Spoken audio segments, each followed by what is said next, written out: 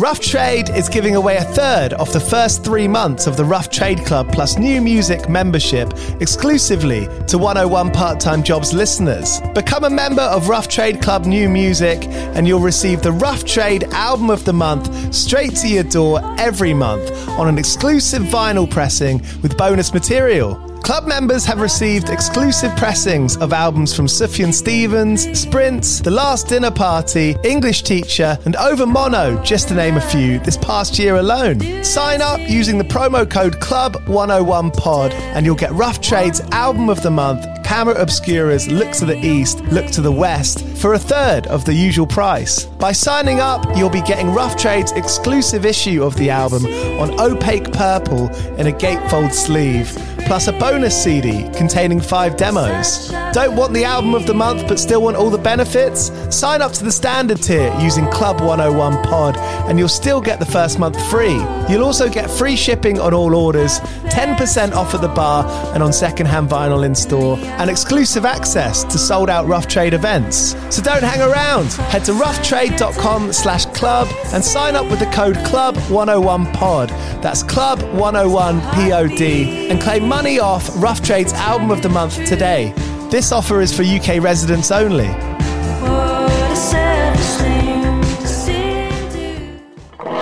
Do you play in bands? I did for the longest time. And I wish that I knew that DistroKid was a thing. I don't even think it existed back then. DistroKid makes music distribution fun and easy with unlimited uploads, and artists keep 100% of your royalties and earnings. 1 million plus artists rely on DistroKid to get their music on Spotify, Apple, YouTube, TikTok, Tidal, Instagram, and all the major streaming services. When you get DistroKid, you can see a DistroKid bank and withdraw your earnings. You get notified when you've earned royalties and you can withdraw via the app. And you can even check your streaming stats on Spotify and Apple.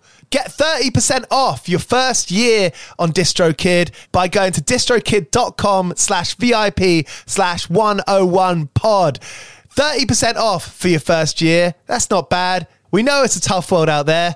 Why don't you make it easier for yourself? And to get 30% off that free year as an artist, where you get 100% of your royalties and earnings, go to distrokid.com/VIP/101pod.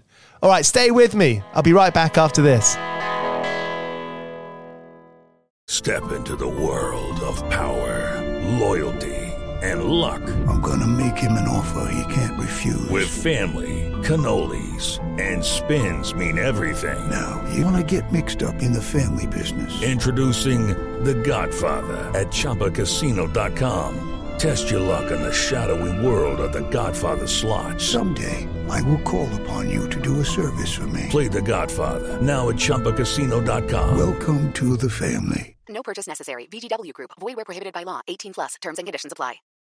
Hey, you're listening to 101 Part-Time Jobs with me, Giles Bitter. I speak to Oz on this episode. We've known each other a couple of years. I know she's been writing for other people for quite a long time, but I never actually really properly asked her about it. So I'm glad that I could get her on. I'm glad that I could ask her about it properly. And she tells me a bunch of stuff I never knew. She got signed at 17 by a major. That all went Pete Tong in a couple of months before working a bunch of jobs where it got pretty difficult, and she got close to throwing it in. But the day she was going to throw it in, she got a call from Los Angeles asking her to come over to meet someone, to meet a publisher, and that's where it all started for her. Now she's writing songs with Gabrielle Aplin and a bunch of other amazing artists, and recently she started doing her own thing again. I spoke to her just after she released her first single, Money, a couple of months ago. Her EP, Jupiter, is out now. Go and find that. It sounds amazing. And she's had an interesting story. I think a lot of people will get something out of this chat. So thank you so much for listening. As always, if you dig this podcast, subscribe, let your friends know, send a link out on WhatsApp or whatever. It's the end of the year now, isn't it? Maybe I should ask you to add me to your end of year list. But either way, thank you so much for listening. Massively appreciated. I've had some nice notes of people who have listened to the podcast a serious amount over this year. Shout out to Callum Smith for listening to this podcast for 2,552 minutes this year. So respect, Callum. Thank you for that. If you got any notifications about how many minutes you listen to this podcast, do fire it across at 101 Part-Time Pod, at Giles Bitter on Twitter. Let me know. I'd love to see it. Cheers also to East London Signature Brew, who have been brewing beers with bands since 2011. They've made beers with Mastodon, Idols, Slaves, Sports Team, and this Christmas they've done one. They've brewed a beer with The Darkness called Bell's End, obviously. You can go onto their website, signaturebrew.co.uk, and you can order anything directly to your door. That's a pretty good Christmas present, actually, isn't it? They do a beer in the box, which comes with a bunch of awesome stuff, a bunch of fun toys and games. And everything you order off their website, if you use the voucher code 101podcast, all capital letters, then you can get 10% off. So go and do that. This is Oz on 101 Part-Time Jobs. Cheers for listening. Go well. Cheers.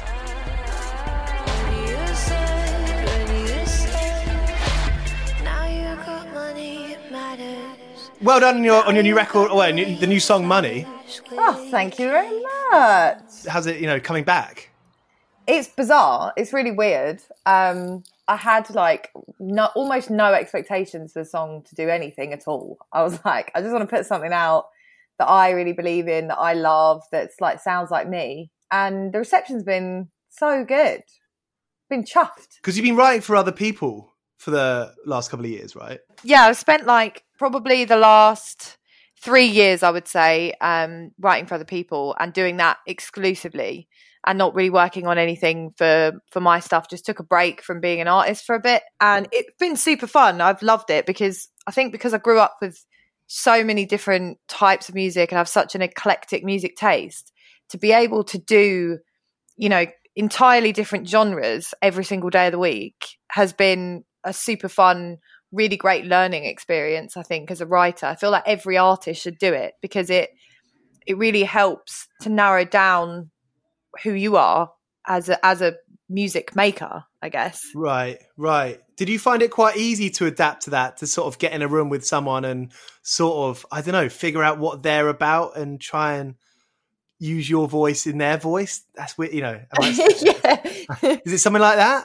Yeah, it's definitely a weird one. And when I first started, it was really odd, because I'd always written everything for my artist project 100% myself, and had been sort of very sort of strict on that. I always wanted it to be, me and my guitar and just writing and doing that thing. So going from that to then trying to manage different opinions in a room was quite difficult. But I think it's just one of those things where it's just practice, and it's just loosening yourself up for that. With artists, I think when I'm top lining or writing with another artist, it's really important to me as a songwriter to pull out their stories.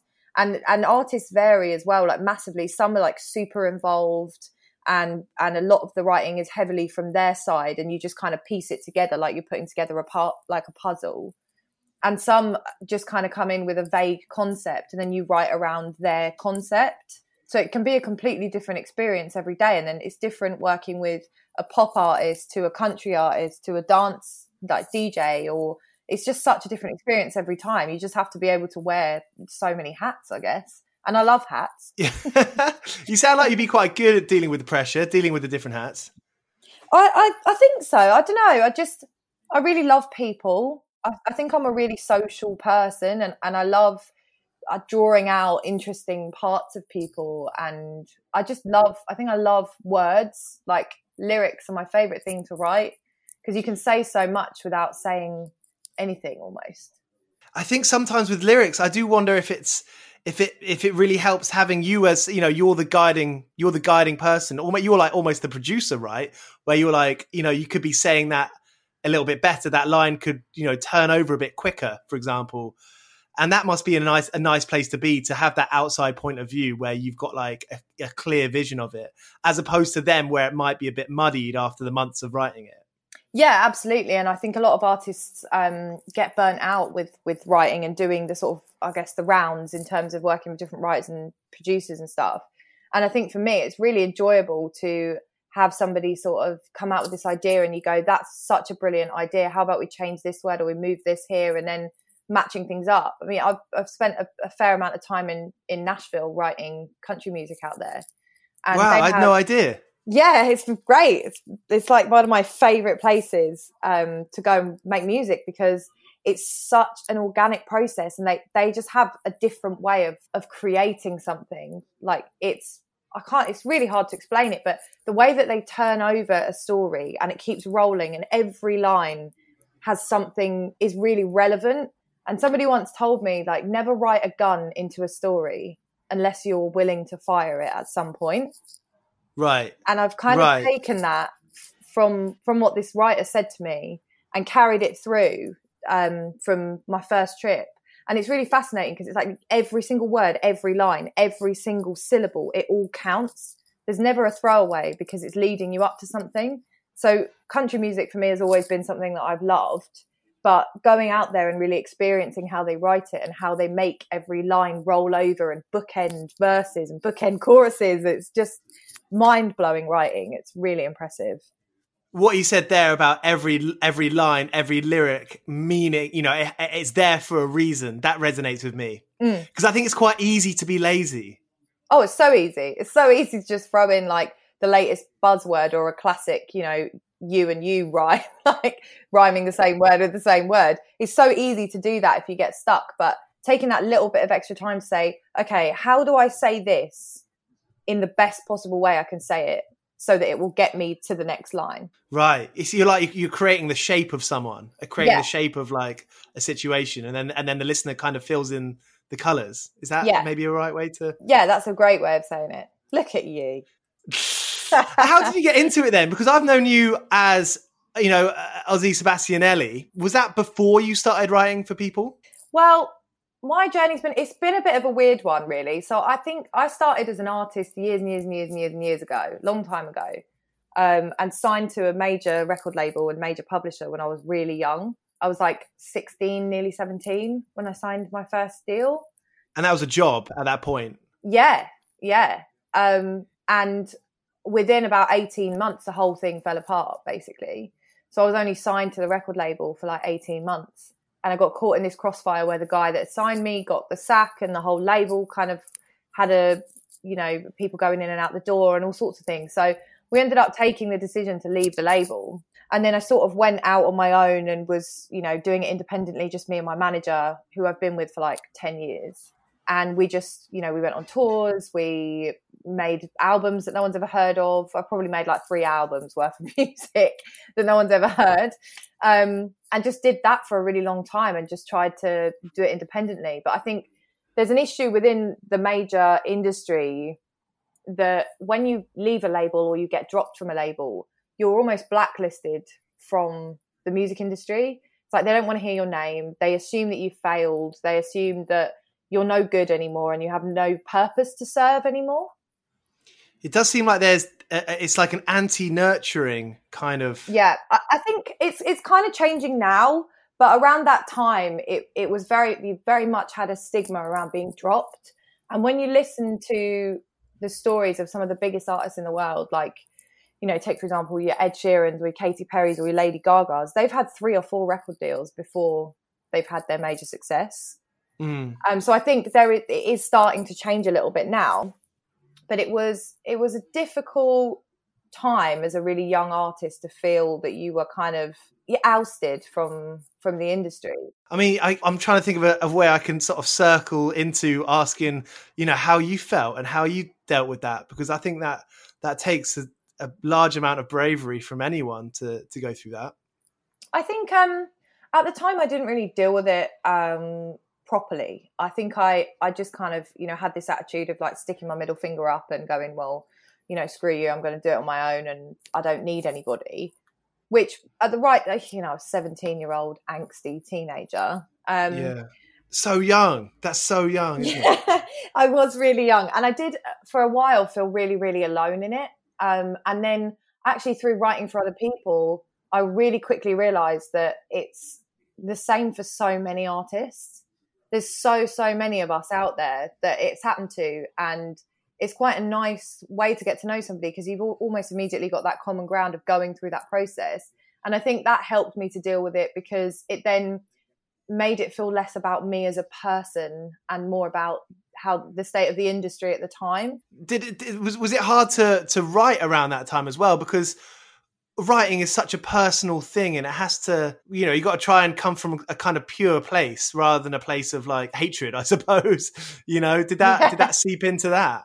Yeah, it did. It definitely did. Because again, you know, a lot of my songs ended up being about that whole situation, and I couldn't get myself out of that headspace. I was very angry, and I was really desperately trying not to become bitter, because I think that can happen to a lot of people when they go through something like that. They either Massively, quit altogether, or they just become really bitter and jaded about the whole industry. And then as I've got older and I've been in the industry a bit longer, I've started to learn the ins and outs and why those things happen. And it's not always because somebody stops believing in you or, you know, just doesn't care about you. It's to do with the entire business as a whole.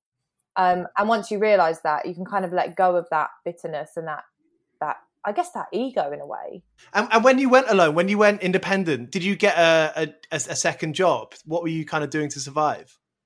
Yeah, so I started working in Urban Outfitters in retail, and I was doing that like probably 4 or 5 days a week. And then on the weekends I was writing, or, you know, after shows, touring, trying to swap shifts with people to do that. So I was there for about a year and a half, maybe 2 years, and then moved on to Cologne and Cotton, which was a fancy bedsheet shop. So I sold luxury bed sheets Nice. for a while, which was great. Clientele must have been quite fancy in there. It was great, and obviously it was in Brighton. I worked in the Brighton branch, and Nick Cave's wife used to come in Oh, wow. quite a lot to get lovely bed sheets. And I met some real characters at that job, I have to say. Like, there were some great people. A lot of like very eccentric, wealthy, older people who had incredible stories. That was a fun job. Did any of those stories like speak to you in a way that you adapted into your own songwriting?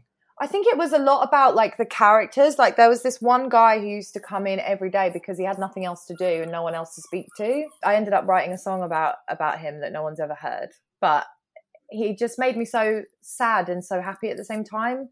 He was such a wonderful man, like genuinely really, really sweet and really lovely, but he didn't have any living family and not really any friends. And he must have been in his mid-90s. He was an old dude. And he'd come in every morning and say hello and buy the same thing every day, buy this soap, 1 bar of soap every day.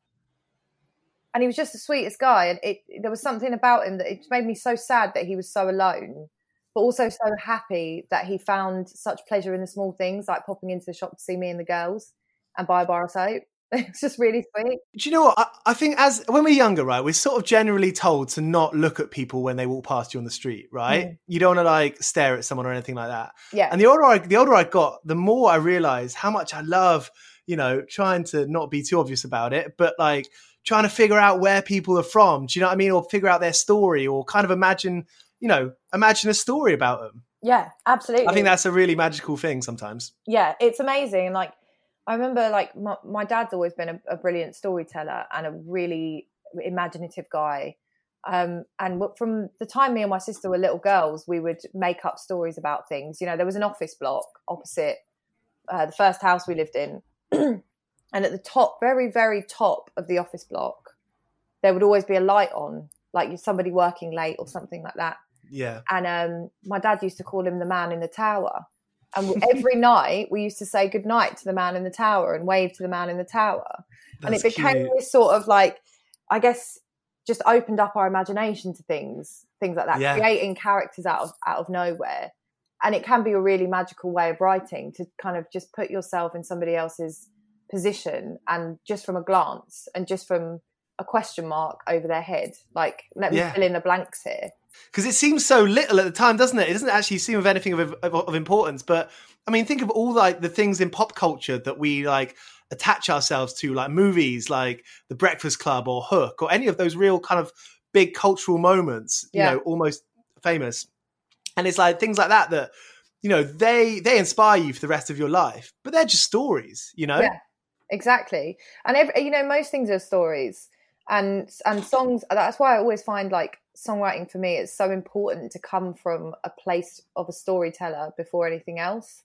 To come from really painting that picture. And I think that is, again, probably why I love country music so much because they have a way of putting you, from the minute you hear the song and you close your eyes, you're in that place and you're living that story just for, you know, the three to 3.5 minutes of the time. Mike Skinner just said in an interview with The Independent, I think, he was like, he likes to write lyrics that actually tells you how he's feeling rather than what's happened to him. And he said that makes him more country than rock. Yeah, I would agree with that. Yeah, I definitely would agree with that. I think that's a really interesting way of coming at a song as well, because when you take something very literal, I think it's almost impossible for the listener to put their thumbprint on it and say, okay, well, how does this relate to me and relate to my life? Like if somebody's explaining a feeling, I feel like feelings are so complex. They're such a complex thing. And a lot of the time it's hard to reconcile any of them in yourself. So when somebody kind of gives you a vague interpretation of how you feel and you can imprint that on yourself, that's such a special moment between the musician and the listener, I think. Totally. And it's so funny, isn't it, when you listen to a song and you're like, that's me. Yeah, you know, like, that's my life. not to like cast a big old shadow of doubt over it, but loads of other people have exactly the same thoughts but are thinking very different things. I think that's a beautiful thing. Yeah, it's incredible. Like, humans are weird and awesome at the same time. It's weird, isn't it? Music, like, I'm 29 and I'm still surprised, like, when I'm in a shit mood, I'll be upset about something and music gets me out of it. Yeah. Or sends you deeper in. Oh, yeah, all that. Yeah, depending on the album. Totally. You got to be careful. Yeah, definitely. It is incredible how it can save your life. Like, music really can do that and really can pull you out of like the deepest, darkest funk ever, depending on what record you choose to play at the time. Did your songwriting ever sort of dwindle or start fading when you were working? Did you have any moments where you were like, do you know what, maybe I'm just going to work more? Yeah, I think there was at one point where I was trying to work 5 days a week and write 6 days a week. So in the evenings, I was trying to write at the same time. As soon as I finished my shift, I would go and I would write at the studio or at home. And then on my weekend, I'd, have one day off and I was completely knackered. And I did sort of start to resent it because I had nothing to say, because all I was doing was, going to work and coming home again. And I remember I was living in a studio flat and we were skint, like beyond skint, because both of us were, me and my partner were literally spending every penny we had on music or traveling or something to do with musical life. And it was probably our second week of eating that pasta and sauce stuff, the pasta that you put like the hot water in and Yeah. Got some here. I've stocked up over COVID. It's only like it's 14p or something. Yeah. Doesn't really taste of anything. It tastes of nothing. So it was our third week of having that for dinner, like third week straight of having that for dinner. And I just thought, I can't do this. It's really hard to be that struggling musician. And I did sort of think I'm going to have to just like go full time, get a better paid job and be normal for a bit. But at the same time, I just couldn't bring myself to do it. I just could not bring myself to give up on the music. I was like, I just need to keep doing it. And then I think I'd got to that really, really low point, and my manager happened to be in LA working with a different artist. And she called me and said, I've spoken to this publisher. He really loves one of your songs. And I was like, oh, cool. Didn't think anything of it.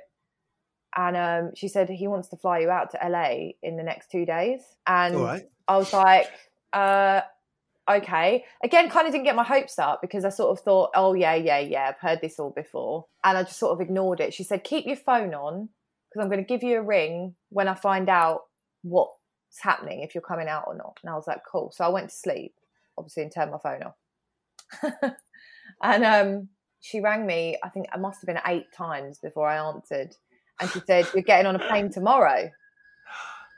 And I thought, my first thought was, I am so going to get fired from my job. I was like, they're never going to let me go this short notice. And I remember ringing my manager at my work manager and him saying to me, you got to do what you got to do. I can't promise you're going to have a job when you get back, but I totally understand that you have to go. That's nice of him, isn't it? I thought it was so nice of him. And he was a music fan, and I think he used to play do the pubs and stuff around in Brighton.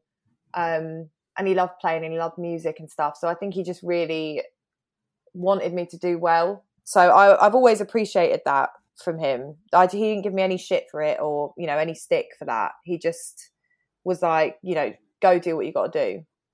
Yeah. And I did. And they offered me a publishing deal. Oh, wow. When I was out So what happened when you got out there? What was the first thing out the airport? The first thing, my manager was obviously already there, so I had to go get in a cab and get down to the hotel they'd put us up in. And it was my first time in America. I think it was maybe my second time in America, first ever time in LA. And I remember sitting in this car thinking, what the hell am I doing here? I felt so intimidated the minute I landed. It was a bizarre feeling. And I got to the hotel.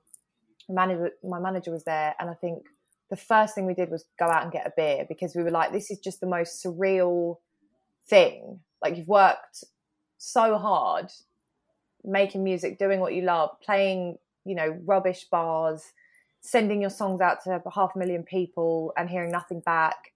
And then suddenly you're on a plane and you're in LA because someone somewhere has heard one song that you did and thinks it's great. Yeah. It was just completely bizarre.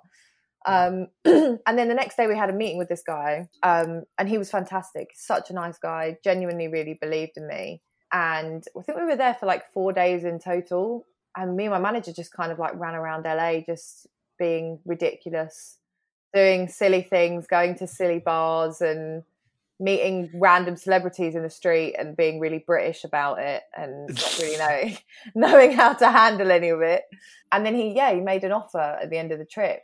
So had you written a few songs with the producer on this trip? Were you going into the studio every day and bouncing ideas off each other? No, that first trip, I didn't really do anything. He'd heard one song that I'd written. And I think he was at Universal at the time. I think he's still there.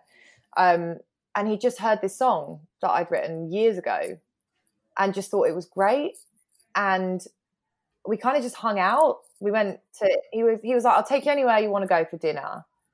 And I chose to go to In-N-Out Burger. It's an LA institution. If you go to LA, you've got to do it. My manager was like, you could have picked any expensive restaurant in the whole of LA and he would have taken us there, and you picked In-N-Out Burger. But I just had to do it. I had to get the hat and do the whole thing and be a part of that. And we just chatted about music and my influences and his influences and why he was into the song that I'd written and wanted to hear more and all sorts of things like that. But I didn't really write anything on that first trip while I was out there. It was more just, I think, because when he eventually made the offer, the terms of the offer was that I moved to LA, that I moved out there. So I think he kind of just wanted me to get a feel for the place and see if I liked it. And I do really like LA. But I couldn't see myself living there. And I came back after having this great trip and having this offer on the table, and I really, really thought about it.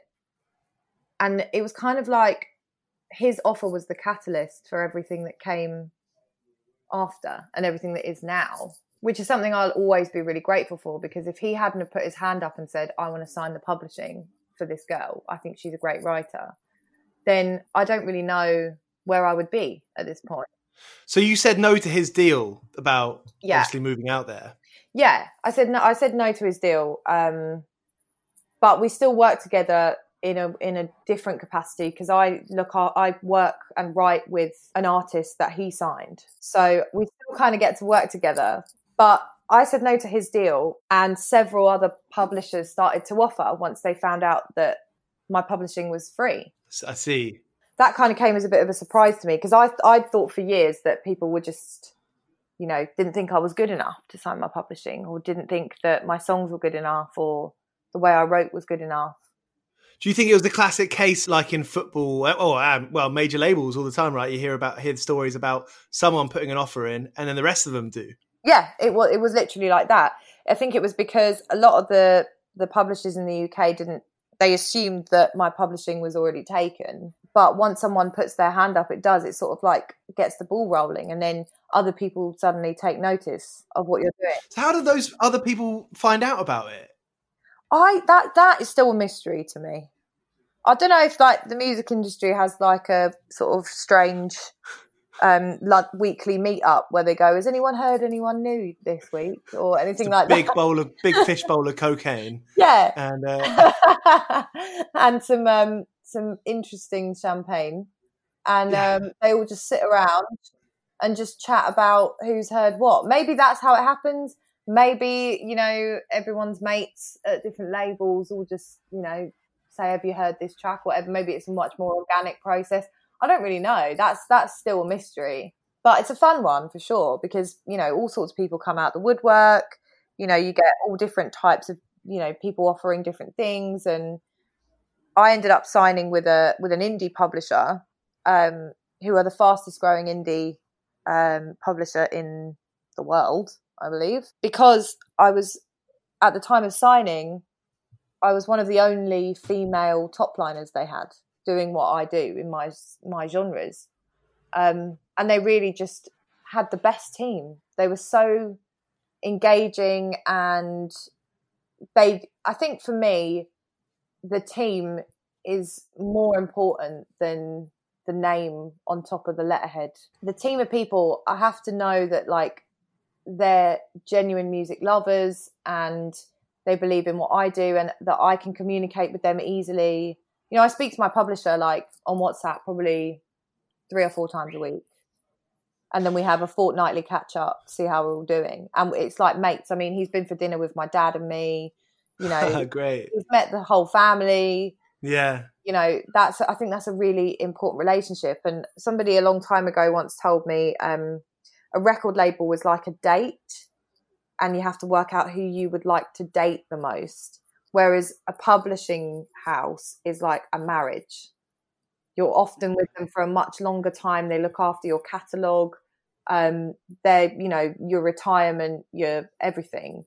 So you have to imagine which one you would want to spend the most time with. Right. Because those are the people you're going to be speaking to every day.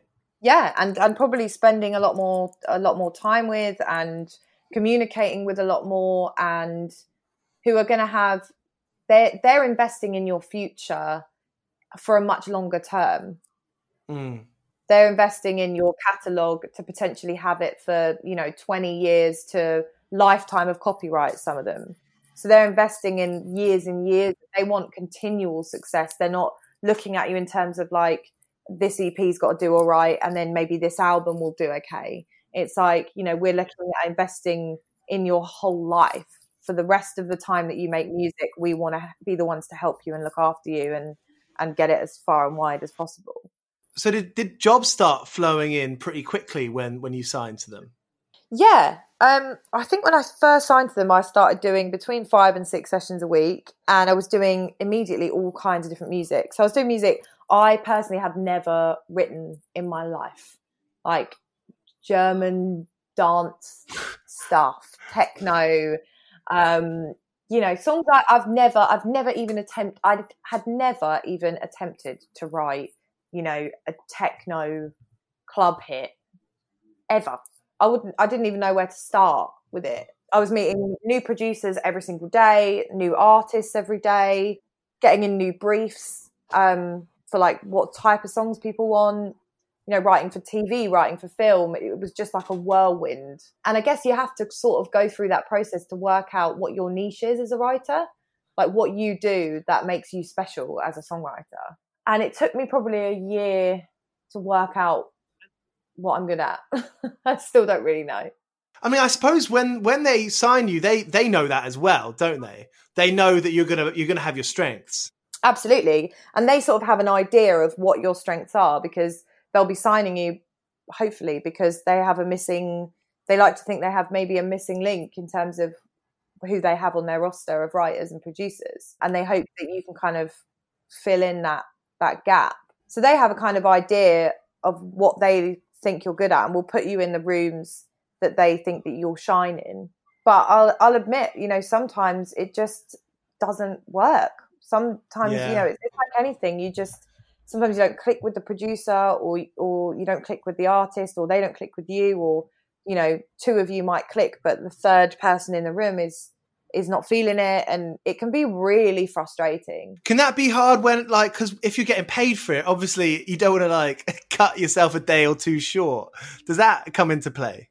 Yeah, absolutely. And I think it's an interesting feeling, because when you get to a place where you're comfortable, you just learn how to like read the room. I think that's one of the strongest skills I've learned, is how to read personalities and diffuse situations, and, you know, try and increase the energies. And you learn these little tips and tricks along the way of how to, like, you know, I've got a friend of mine who's an amazing producer. I work with him all the time on loads of different projects. And he's got this thing where he'll speak to the artist about, you know, who their influences are and what they're doing. And he'll pull up a music video of theirs and put it on mute and have it playing on loop in the background on a screen the whole session. All right. To get you all kind of in the right zone of where you need to be. Right. I suppose visuals are quite stimulating, aren't they? Yeah, it's a really interesting technique for that. And I normally try to keep some sort of book of poetry or a storybook or a novel or a book that I'm reading in my bag. Yeah. So that if I'm stuck with concepts, I can flick through a page and just pick a line out and go, okay, well, from this line, what story can we build around it? So you learn these sort of tips and tricks to keep everyone engaged. It can be quite fun, because you just never know where the day is going to lead you. Every day is going to be different. Even if you've been working with the same artist all week, every day is going to be different and take you to a different place. And when you started doing that for other people, in your mind, looking back, you know, in hindsight, did you go pretty like full for leather on it? Were you like, okay, this is what I want to do now? Yeah. I think it became very clear to me that this was the first time that I'd felt like I was good at something, I think. And I really enjoyed it. And then the feeling of getting like my first release, my first cut on a record that had my name on it, and I could go on Spotify and I could look at the artist, like the song credits, and my name would be there under written by. It would be in that list of people. It was such a high. It was such a great feeling. It was like, okay, so maybe I wasn't cut out to do what this artist is doing, but I've had some small piece in creating something amazing and helping them build their career. Well, some would say that you're the talent, you know? Depends who's in the room. Right. You know, right. Some of the artists that I work with are absolutely extraordinary. You know, I've worked with Gabrielle Aplin on her last record. Yeah. Wow, that's so cool. She's just incredible. You know, she comes into a room, bundles of energy, and she'll immediately be like, I've had this thing going on in my head for like 2 weeks. I don't know what it is. And she'll just sit at the piano. She'll play this gorgeous thing, whether it be, you know, a verse or a pre or a chorus or whatever. But it's beautiful. And she's like, this is the song. I just don't know what it is. And from there, you know, she's so involved in the lyrics and the music, and she's always got a million ideas. And for me, you know, I'm sitting there just trying to, you know, piece the room together and help guide the room, because she is an incredible writer. And I have a lot of artists that are like that. And sometimes it's more a case of a DJ sending you a track and you kind of writing the top line of it and, you know, trying to build a melody from what they've given you. So it's always a completely different experience. I'm fortunate enough that pretty much everybody I work with is super involved in the writing of their music and cares very much about how it all sounds. But I know other people don't have that experience. Yeah. Well, I was just about to say, like, on the contrary, I wonder when you do something like that with Gabrielle Aplin, that she will be like, well, like, Oz, let's do this all the time. Yeah. Yeah. I mean, we do. We love working together. She's great. And I think once you find a writer that you can really bounce off and that you get the pair of you get the best out of each other, you just want to keep doing it because you're like, I don't know that I would be able to write this song by myself. I couldn't have done it. So this song has come out of a magical pairing of 2 minds meeting, 3 minds meeting, 4, sometimes it's 7 minds meeting over various different parts of the world. But that song wouldn't have come out of a place of just sitting there on your own. Because I wouldn't have had her to bounce off. She wouldn't have had me to bounce off. You know, we pulled it from nowhere together. That must have had an impact on the stuff that you're writing now. Yeah, definitely. Do you write with other people for Oz stuff? I do sometimes, mostly the music, because I am a terrible crap guitarist that just makes the best out of my poor skills. So I do a lot of the music with a lot of other people, which I've never done before really on a record. But I try to keep the team small. It's a very trusted group of impeccable musicians and writers that I've known for quite a long time. And it was sort of birthed out of me having a session with some of my absolute favourite people. We all just happened to be in a room at one time. And we had a cancellation. The artist that we were meant to be working with didn't show up. So I said, well, I've got these lyrics. I don't know what they are. It's kind of like a story. It's a poem. It's a something. Why don't we all just sit down and mess around with like sounds and instruments and whatever and make a song that we wouldn't normally get to make? Because a lot of us have, you know, we do a lot of pop or a lot of dance in our day to day, and we don't kind of get to do anything that pushes the boundaries or that's, you know, a little bit more on the alternative side. So we just wanted to have fun and just mess around with different sounds and make something weird. And that's how Money came about. That's how the single came about. We were just messing around and made this song. And that's sort of how the sound came about. I think that from the freedom that we allowed ourselves to have, we created this sort of new alt pop sound, I guess. Was that something that you realized when you wrote Money, when you were like, was that a moment of being like, okay, well, I should start doing this again now?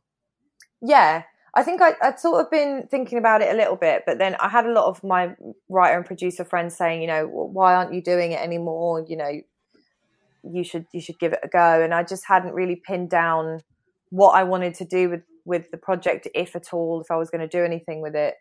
But then when we made Money, it just sort of made sense for me to release it. I couldn't think of anyone that I would, you know, pitch it out to. I couldn't think of an artist that existed that would sing that track. It just felt like it had been made for me.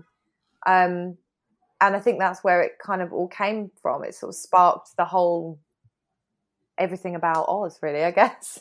Nice. And that must have been like a bit of a redemption story for you on your own, just to be like, this is nice to have, you know, it's yours. No one can take that away from you. This is your thing. Yeah. And I think from working with so many different artists that do different things, it really enabled me to work out what was missing, I think, like what type of female artist was missing. And when we made the track, when we made Money, it all just kind of came together in one go. And I think, yeah, for me, it felt like, and that's why, you know, Oz is the name, and I've tried to be semi-elusive in the video and all of these things, because at the end of the day, releasing this track wasn't to appease a label or to, you know, make my publishers happy. They love it. They loved it as it was. My manager was like, do what you want. I'll support you. It's a great record and we're just going to put it out and do everything on our own terms. And that was a really, really great feeling to know that the people that I'd surrounded myself with over the years as a songwriter genuinely believed in me and my talent. And that was actually a really eye-opening moment where I really finally realised that I'm all right at making music. Excellent. Yeah, fucking yes, Ozzy. Love it. So what's next then? So I've got an EP coming out. I've done a whole EP. Wicked. It's 5 tracks, 4 singles, I think. I'm not very good at remembering these things.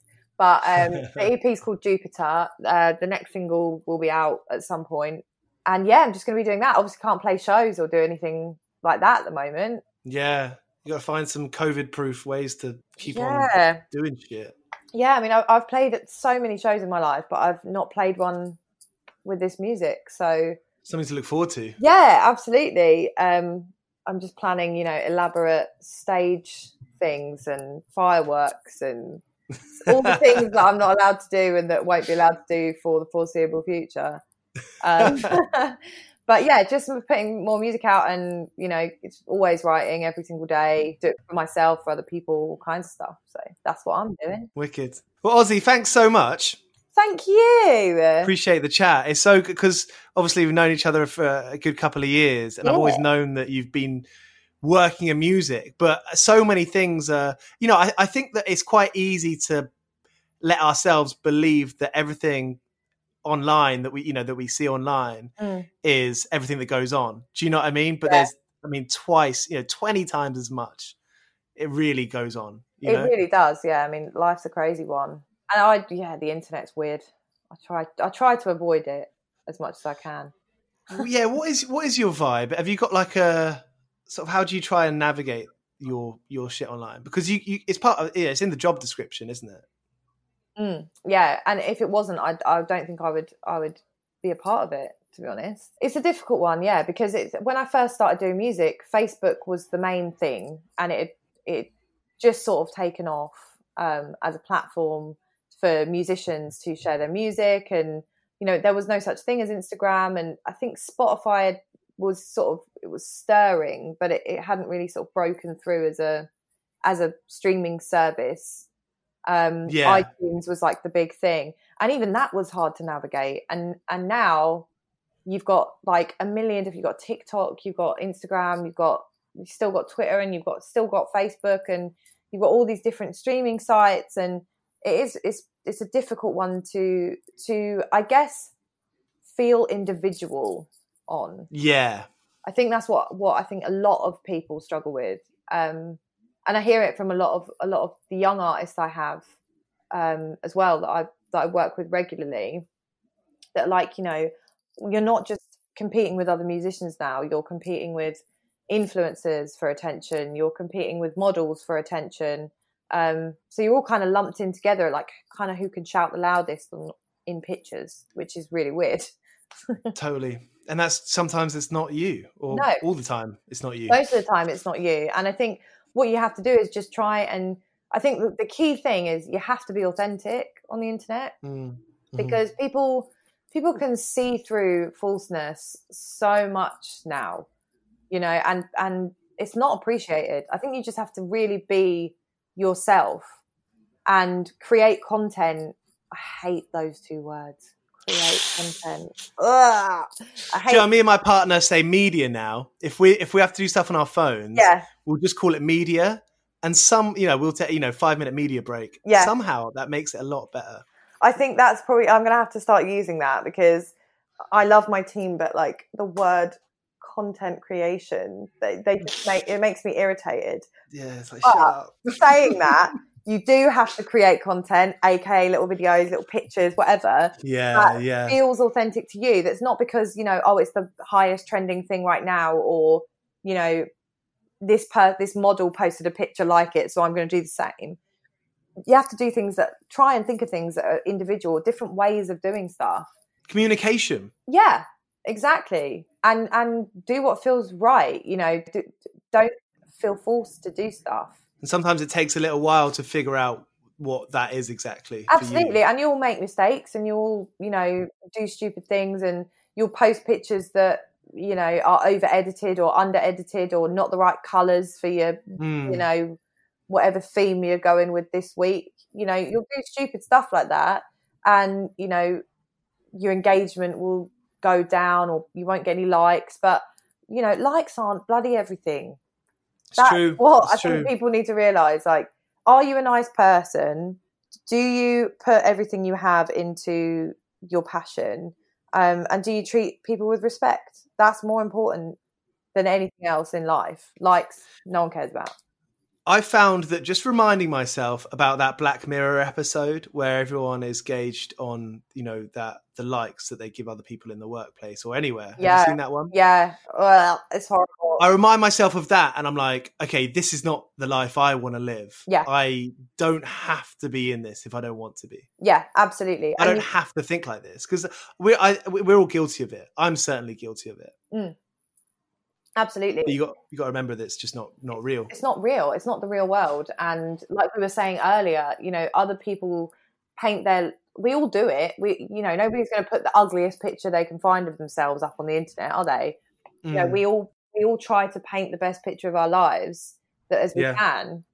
But that's not to say that, you know, just because somebody looks happy and skinny and beautiful in a picture, that their life isn't falling apart. And, you know, really one thing that I would say that I struggled with initially that I don't care about anymore is that I used to really compare myself I used to compare my career to other people's, you know, where I was at in my life with other people's, and in songwriting and in music in general, you know, that can all change it on like a sixpence. It can turn so fast. You know, there's people that I know that I've written with that were, you know, waiting tables and writing at home and struggling and about to quit music, and then they got their biggest hit of their life, and 2 years later they're in a mansion and they're millionaires and they don't have to work a day in their life now. Like, it can turn so fast. So just the positive manifestation thing, as much as it sounds, you know, hippy dippy or whatever, I think it is a real thing. You put that energy out there and hopefully something aligns and you get lucky, I guess. For real. And you get back what you put out. Absolutely. Absolutely. And like, you know, as for social media, I think it's just really important to not get lost in it, because it's so easy to do that and it can be absolutely soul destroying if you really allow yourself to get lost in it. So I just try to spend as little time on it as I can without it being detrimental to me as a writer or a musician. For real. Wise words, Ozzy. And I think it's so important to talk about this, because sometimes it does feel cringy to talk about it. Do you know what I mean? It's almost like something that you feel like it's dirty to talk about, but you know, it shouldn't be, because it's a part of our lives now. Yeah, it is really a part of our lives, and it's so ingrained with how music works now that it is important to discuss it. And I think we're getting completely, we're beyond obsessed with it, I think. So to be able to acknowledge that we need to, as people, pull ourselves back from living our lives on the internet is really important. Absolutely. Fuck yeah. Thank you so much, Ozzy. And it's so good to see you writing music again, and it sounds great. Oh, thank you. So that was Oz. Thank you so much for listening. Again, I'm not bored of telling you, if you're up for sharing this podcast, that would be amazing. Have a lovely day. Have a lovely rest of the week. Try and get your Christmas presents in early. That's always a good tip. No one ever really taught me that. This episode was edited by Sophie Porter. Go well. Here's Cock Sparrow. I've been working all day for me mate on the side, running around like a blue ass fly. I've been working all day for me mate. Every bleeding minute I've been on the go, up and down the ladder like a fiddler's elbow. I've been working all day for me mate. This is a Mighty Moon Media podcast.